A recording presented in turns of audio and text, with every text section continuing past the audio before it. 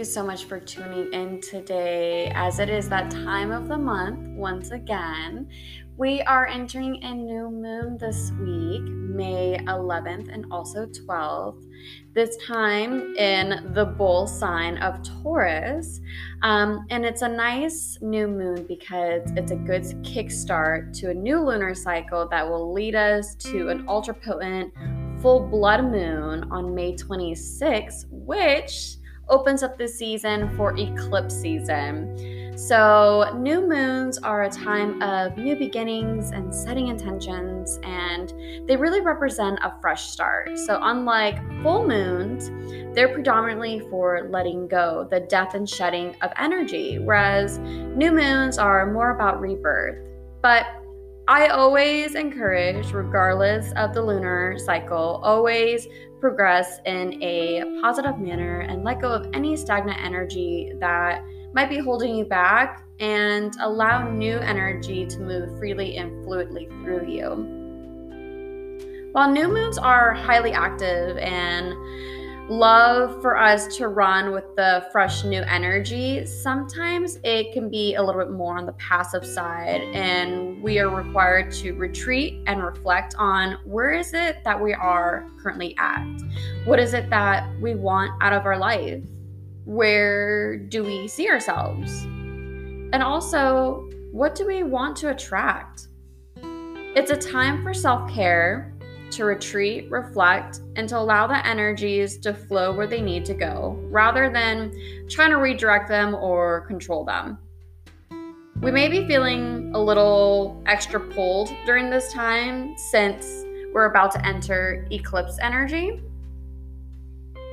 But our feet should stay firmly planted in the soil, plant our new intentions and seeds, let us be grounded and present.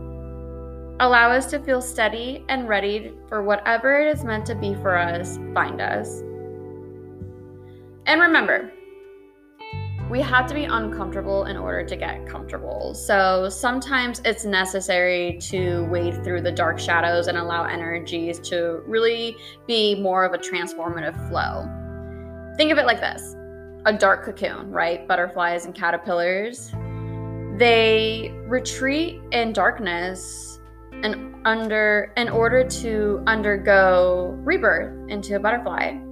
I like to think of our bodies and also our mind like this. We go through a constant cycle of shedding and rebirth. We metamorphic into many different castings, and it's truly, when that happens, it's an enlightenment.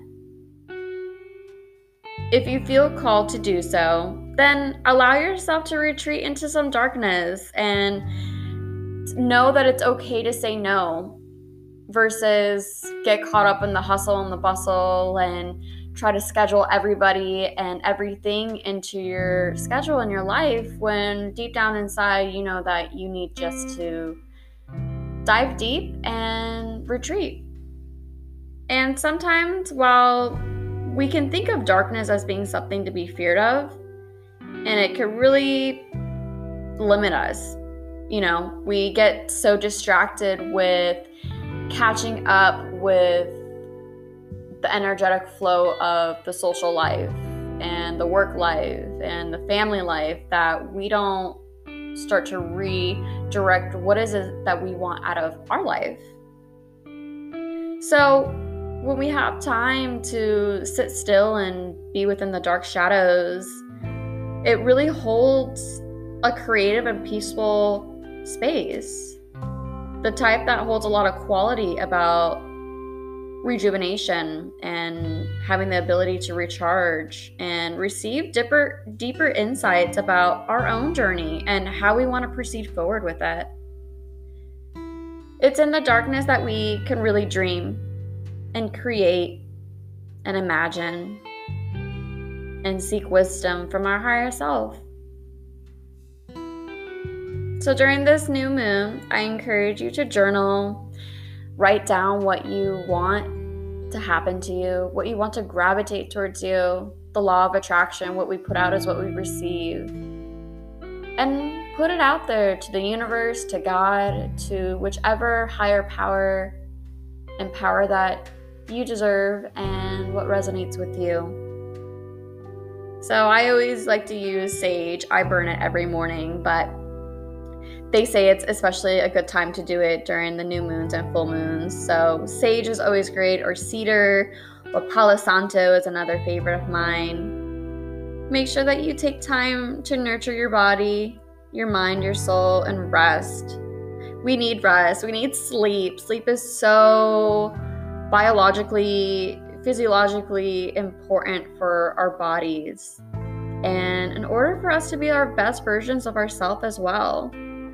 One thing that I like to do, and I know this is going to sound absolutely wild, but I sleep with a bowl of salt underneath my bed. So I have just a regular bowl, and I put maybe, 3 tablespoons or half a cup or whatever you want, really. I kind of just eyeball it.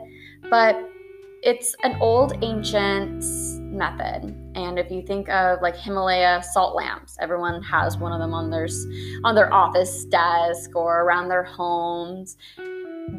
Salt collects and attaches to negative ions, those free radicals that are just roaming freely throughout the air that we're inhaling, that we are surrounding ourselves, that we're breathing. And so like this method, or like the salt lamps, sleeping with a bowl of salt underneath your bed, it pulls, they say, it pulls all the negative energy that you have down into the bowl.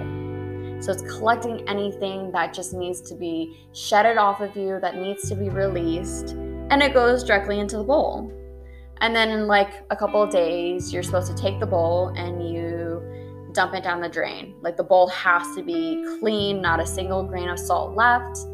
And that's just because it's a therapeutic method or formation of releasing. Like you take the negative energy and then you just dump it down the drain and you wash it away and you cleanse yourself. So also, I get some really interesting dreams when I do it. I don't know what kind of juju or woo-woo is in the air when it happens, but I get really imaginary, like just dreams, and very lucid dreaming too. So tap into yourself at this time, tap into your body, and allow whatever that's meant to be resurfaced and released, allow it to be so. So thank you again for tuning in to another episode of Hola Mami. And I'm sending you all so much love, light, clarity, mental wellness, and health to all of you. And happy new moon. Till next time.